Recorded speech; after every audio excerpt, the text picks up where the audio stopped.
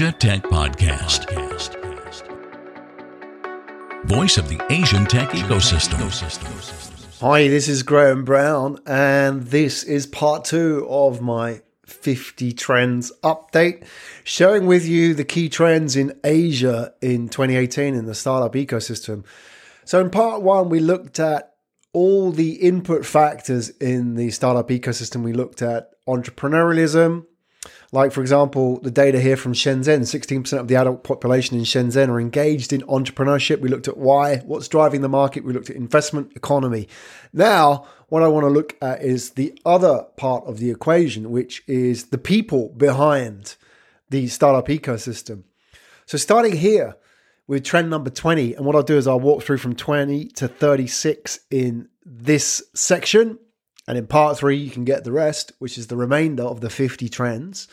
And by the way, you can get all this free from my website, asiatechresearch.com. Number 20, Asian FOMO, fear of missing out. We're at a stage now where Asia has moved from becoming a high-risk component of anybody's career to now probably one of the least risky options for somebody, especially in the startup space. We're moving from this era in the 80s and 90s when I came to Asia, where Asia was a frontier market, where I moved to Japan in the mid-90s at the end of the bubble. Now we're in this situation where people are moving to Asia because they're opportunists. They can see that there are real opportunities now in Asia. However, the three things which are often used as criticisms of any kind of startup ecosystem and why they don't measure up to somewhere like Silicon Valley are capital, access to talent, and access to consumers. And now Asia has all of these things, if not more so. We're moving into this third stage of the startup ecosystem in Asia, which is Asian FOMO, which is basically fear of missing out on Asia. So, in the next stage, just obscured here on the chart, 2020 onwards, we will see people moving to Asia because they fear missing out on the Asian century. That's 20. One of the reasons why people are increasingly attracted to Asia is because the stories of Asian success are now propagating throughout the world. I mean, Jack Ma recently was in Davos speaking English. He was an English teacher before he started Alibaba. He knows how to speak. He knows how to interact with the world. He knows how to communicate. Until Jack Ma, the names of Asian entrepreneurs outside of Asia were pretty much unknown, only except by a very few Asian observers. People may have known Li Ka-shing, people may have known some of the entrepreneurs from Singapore and so on. However, nobody really knew to the extent that they know a Mark Zuckerberg or a Mark Cuban or, the Google boys or Jeff Bezos. The Asian entrepreneurs did not stand shoulder to shoulder with Western entrepreneurs, and almost always white entrepreneurs, white men. That's changing. We're going to start seeing a new era of entrepreneurs coming out of Asia who we don't even know yet, billionaires who we haven't heard of yet. So Jack Ma is just the tip of the spear, really, in leading that vanguard. And it's not just men as well. There's an interesting development. Let's start with the basics. In terms of women as well, the glass ceiling. So the data shows us that female entrepreneurship in emerging markets is higher than developed markets. 13% of females in emerging markets versus 10% in developed markets. It's not a big difference, but it's significant enough to show that they have an edge in these new emerging economies. In Vietnam, for example, 30% of company directors are women. Now, I don't think you find those kind of levels of female emancipation in entrepreneurship anywhere in the world, or those kind of levels. Maybe somewhere in North Europe, but very rare. Be challenged. You can let me know at Asia Tech Pod if that's the case. But for a place like Vietnam, which is very much a frontier market, those figures are phenomenal. And then you have on top of that, the billionaires. So the grassroots that I just talked about, the billionaires on top of this. The data here shows that Asia leads in terms of percentage of female billionaires who are self-made. Have a look at the data again. Asia, 55% of female billionaires were self-made. However, the alternative to that one is obviously inherited. The USA, 19%, and Europe, around about 7%. Data from UBS. Which is very interesting because that tells us that the role models which Asia is pushing out, especially for women, are women who made it on their own volition, made it in their own right. They didn't become rich and famous because they inherited from their parents, which is often the case in the West in at least 80% of instances. I mean, the Hiltons are a great example, right? These are people who made their money not through any graft of their own, but just by inheriting that money. Whereas in Asia, more than half have made their own money. Let's unpack the demographics a little bit. And this is where it becomes interesting in Asia, because Asia has a real demographic advantage over the rest of the world. Not everywhere. It's not distributed evenly, I should add. 1 billion young people. So there's 1.4 billion young people under the age of 25 years old in Asia. It's phenomenal. That market is all coming online. There's a real bonus of having young people in any market. I mean, I spent 20 years, best part of 20 years, working with telecoms and young people and helping telecoms market understand young people. And I saw everywhere in the world there were young people, there was innovation, there was change, there was heavy adoption of new mobile services. And this is spread across all kinds of new technology. So wherever you have young people, you have this advantage that not only are they open to new services, the cost of educating the market is much lower and the speed of adoption of those services much faster. So let's have a look at the demographic advantage here broken down. If you take the older economies, Japan obviously is in Asia, but it's very much an old economy. The average age in Japan is 46.1 years, same as Germany. Now, the problem with these markets is that somebody has to pay for the generation that isn't working. So in Japan, if everybody is, in Japan, as an example, the same in Germany, if you have a large old population who are retired, somebody has to support that population. Somebody has to create wealth. Somebody has to create services for them. And when you have a population of 46.1 average median age, then you have a population where it's becoming increasingly imbalanced. If you look at the population pyramid, it's more and more sitting at the top of that pyramid. It's almost becoming like an inverse pyramid, which is the problem in Japan and Germany. You have these very low birth rates. And that's why immigration is one of the solutions to those low birth rates. It's not a popular solution by any means, but it's probably the only solution in a place like Japan and Germany. And it comes with a lot of issues as well. Whereas if you look at the younger countries, the Philippines, Myanmar, India, as an example, Malaysia as well, the average age is around about 25 years. So think about that if the average person is 25 years in this country, that person is creating wealth, paying taxes, is less likely to be sick or dependent, is more likely to be consuming services like technology, is more likely to be borrowing money to buy a house and create wealth. So all of that is happening in the market in these countries like Philippines, Myanmar, India, Malaysia, etc. Whereas in the other countries, Canada, Germany, Japan, it's aging its way into obscurity.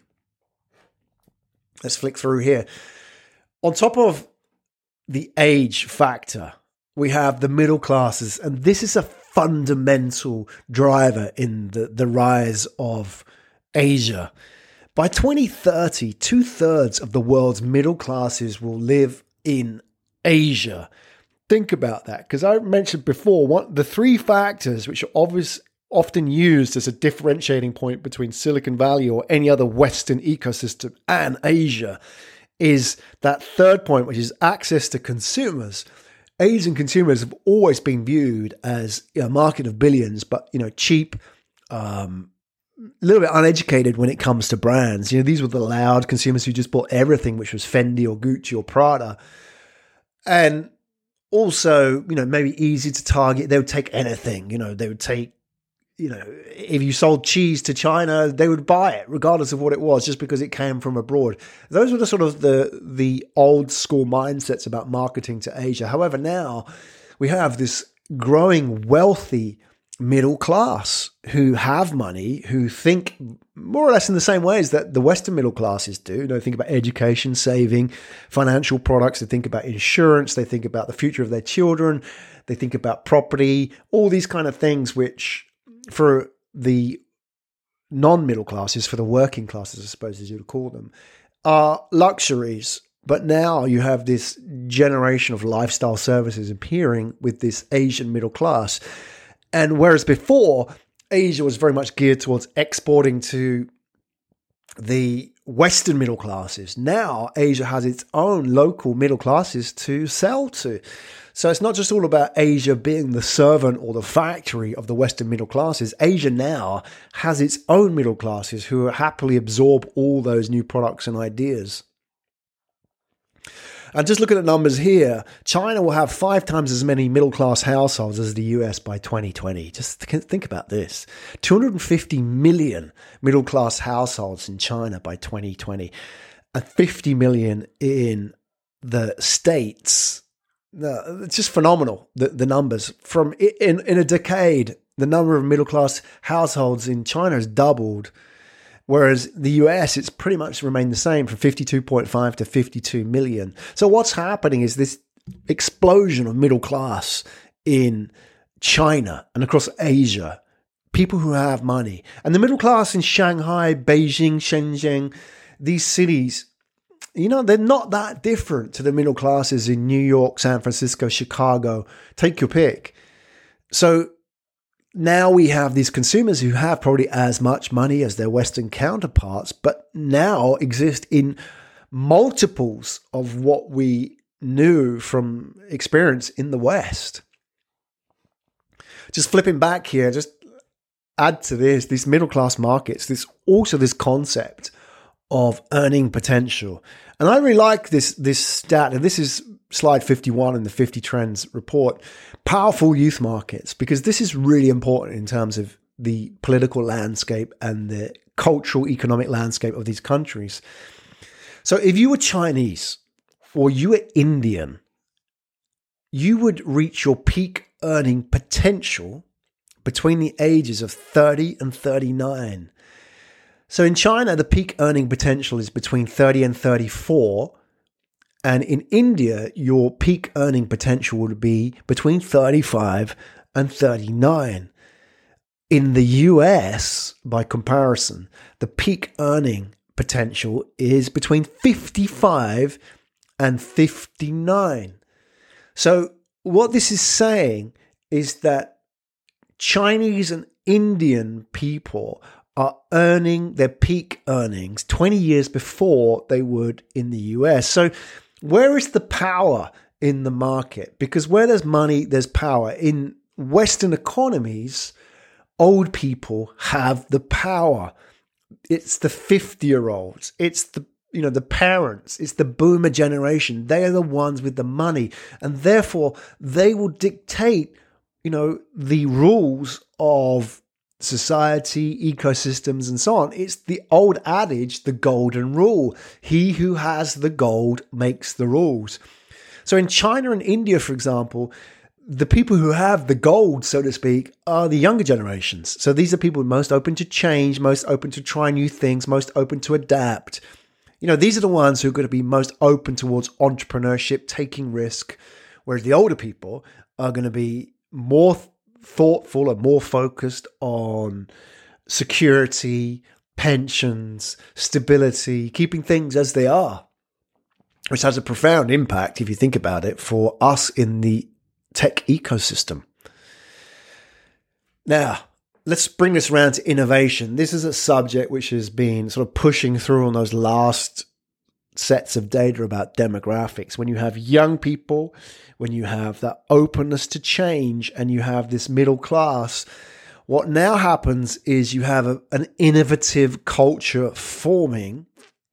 And slide 54 in the report, no longer copycats, reflects the fact that in Asia, Asia isn't just about cheap knockoffs. Plenty of those still there. It's still a big part of the manufacturing industry and some of these factories out in Asia. But Asia's able now to produce its own innovation. So that whole sort of argument about, okay, yeah, Asia has all the productive advantage and the workforces of billions and et cetera, but where are the creatives? Well, Asia filed more patents than any other region in 2017. And you just look at how it's happening in AI, for example. Not going to share the data here. It's in the other reports if you go into more depth, but Asia, in particular China, filed significantly more patents in AI than any other country, and significantly more than the US by a long margin. And why that's important is because, Asia is not just relying on the US or Silicon Valley for innovation. Asia is producing its own innovation now. And a lot of this is happening off the radar, and a lot of it's not getting credit because it's not coming from people like Facebook or Google or so on. And some of it isn't technology. So the new retail experiences that are sort of a combination of all those factors I talked about. So the middle classes, openness to innovation, and the young demographics. And then you have these thought leaders and these entrepreneurs emerging, like Jack Ma, for example. You have all this sort of coming together in these new retail frontiers. And what's happening in retail in Asia will blow a lot of people away. The retail experiences that are being created in Asia are unlike anything that we know in the West. I mean, just consider the basics. The fundamental of that is, for example, shopping malls. Like the top 10 largest shopping malls in the world are all in Asia now. So there's no shortage of people ready to buy this stuff. What now is needed is people who can go in and innovate and create a new experience on top of that. So it's people like Alibaba, as an example, who are going in and just completely disrupting that retail environment and creating these new experiences. So it's not just about what we have known for 20 years, which was, Chinese knocking out cheap knockoffs of Western brands or cheap electronics. Now they're creating very much this lifestyle layer to the ecosystem, which now even maybe the West can learn from and borrow and use in their own countries. Why not?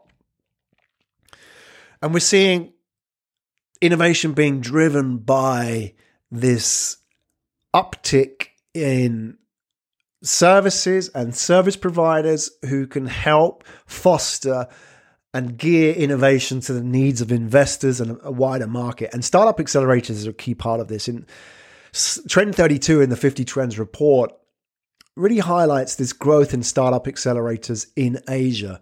And we're seeing an explosion of startup accelerators. Accelerators, the goal of an accelerator and the role of an accelerator is to take a fledgling startup and ready them for the market, often by finding investment for them, and to sort of nurture that startup within a short time frame, often 3 months.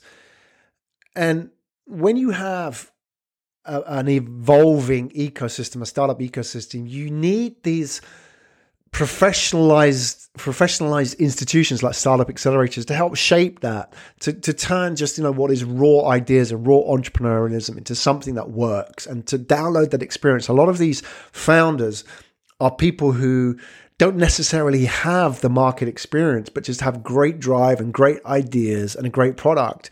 They need help, advice to kind of nurture that into the market. And when you see this uptick in accelerators all over Asia, you know that the startup ecosystem is professionalizing. It's not just a cottage industry anymore. It's becoming more and more process driven, more and more understood and defined. So all those sort of factors driving innovation that we talked about earlier now are finding these sort of grassroots structures which Asia is putting together to help, make Asia more competitive at the end of the day. And, this is no longer just about the West taking innovation to Asia. This is about Asia now saying, okay, we have the people, we have the capital, We have the middle classes. We have the infrastructure. Now we're going to create this ecosystem which is going to take innovation to the next level and export that not just to the West, but also back to Asia, because Asia now has a growing need for this stuff, right? And as those accelerators mature, and as we're starting to see in key tier 1 cities in Asia like Singapore, Hong Kong, maybe Shanghai, that accelerators are starting to niche out. So they're starting to turn from just being generic accelerators to specific accelerators, like, for example, Zeroth, who are an AI-based accelerator in Hong Kong. And what's happening there is that now accelerators have established themselves and have created this first sort of stepping stone of the foundation for innovation and startups in Asia. The next step is to say, okay, right, well, maybe we need an accelerator for this specific vertical. So it could be a food-based accelerator, as there are in places like Singapore, or it could be an application-based accelerator like AI. And now we're starting to see this niching down of accelerators across Asia. That's the next step of professionalization of the startup ecosystem and innovation. And at a speed, really, which is maybe faster than the West. Because maybe, Asia started from zero, so it has less of a legacy. So it has more to win and less to lose in terms of creating this startup ecosystem. So, why not create all these niche accelerators and just see what happens? The key, and what I want to end with, the last couple of points in the development of the startup ecosystem in Asia. You take all these factors which we've talked about. So you talk about the middle classes, you talk about the rise of capital, the growth in innovation, accelerators. What's happening now is that the more mature markets in Asia, particularly I'm talking about China, are starting to see a crowded market form. So whereas China was a frontier market for many years and then became an opportunist market, and now there's that fear of missing out. People are piling into Shenzhen and Shanghai and Beijing because they fear that if they're not there, it's going to impact their career. And very much investors are doing that as well. What's happening now is that there are far too many startups in relation to capital compared to what there were 5 years ago. What that means is that, as an example, I'll just flip through very quickly here to the last one. In terms of platforms, take, bike sharing as an example. I haven't got the data to hand, but bike sharing in China is much more advanced than it is in the rest of the world. And there are many reasons for that. One of the reasons being that,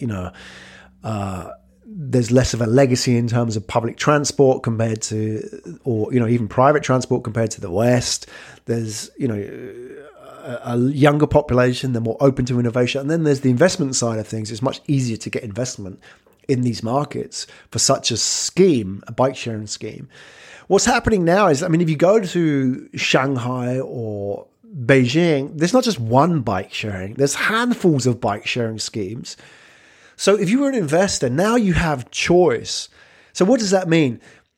And it impacts capital and the movement of capital in these markets. Until recently, you could probably have got, the best returns for your money in China compared to anywhere else in the world. The economy was growing at 7+% a year. You had all these rapidly growing startups springing up around you who needed help, who were getting a premium, you're getting at a bargain, I should say, rather than a premium. People could invest into these startups like the very early days of the internet. You could get on board with a very good trade. But now that's all, the arbitrage in the market has meant that, those sort of deals are disappearing. And now capital can choose, I've got 5 bike sharing schemes to choose between now. Why do I have to choose just one? So risk capital. So this portion of the capital market which seeks outsized returns, the more aggressive returns. Not talking about people investing their pension funds or their 401ks. We're talking about people seeking the big returns. They're looking for the next big thing, the frontiers. They ain't going to find that in China anymore. Sure, there are still many, many good deals left in China, but the really, really sharp end of the market is found elsewhere. So now what's happening, risk capital is coming out of China into Southeast Asia or other frontier markets because it's looking for the outsized returns. If I want to get a 10x, I ain't going to get that in China anymore because there's 1,000 people competing for that deal. What's happening now then is those cash-rich unicorns like the Alibabas, the JDs, the Tencents, the DDs, all these cash-rich companies in China who've built up billions in their war chests in cash, who still need to go back to their investors and say, hey, look, this is the growth story that I'm going to talk to you about. And this is the reason why you can continue investing in me because I'll continue delivering returns. They ain't going to find that in China anymore. They're having now to go to Southeast Asia to find those returns. And what's happening, started happening the last couple of years and increasingly more so in 2018, it's the Alibabas and Tencents who are going into Southeast Asia and they're buying up the platforms, they're buying up the e-commerce players, they're buying up the payment systems, because that's going to give them their next growth story that they can go back to the investors with and say, this is the reason why we're going to continue returning double-digit growth over the next X number of years. So that risk capital is moving out. And this really sort of goes full circle on all of that.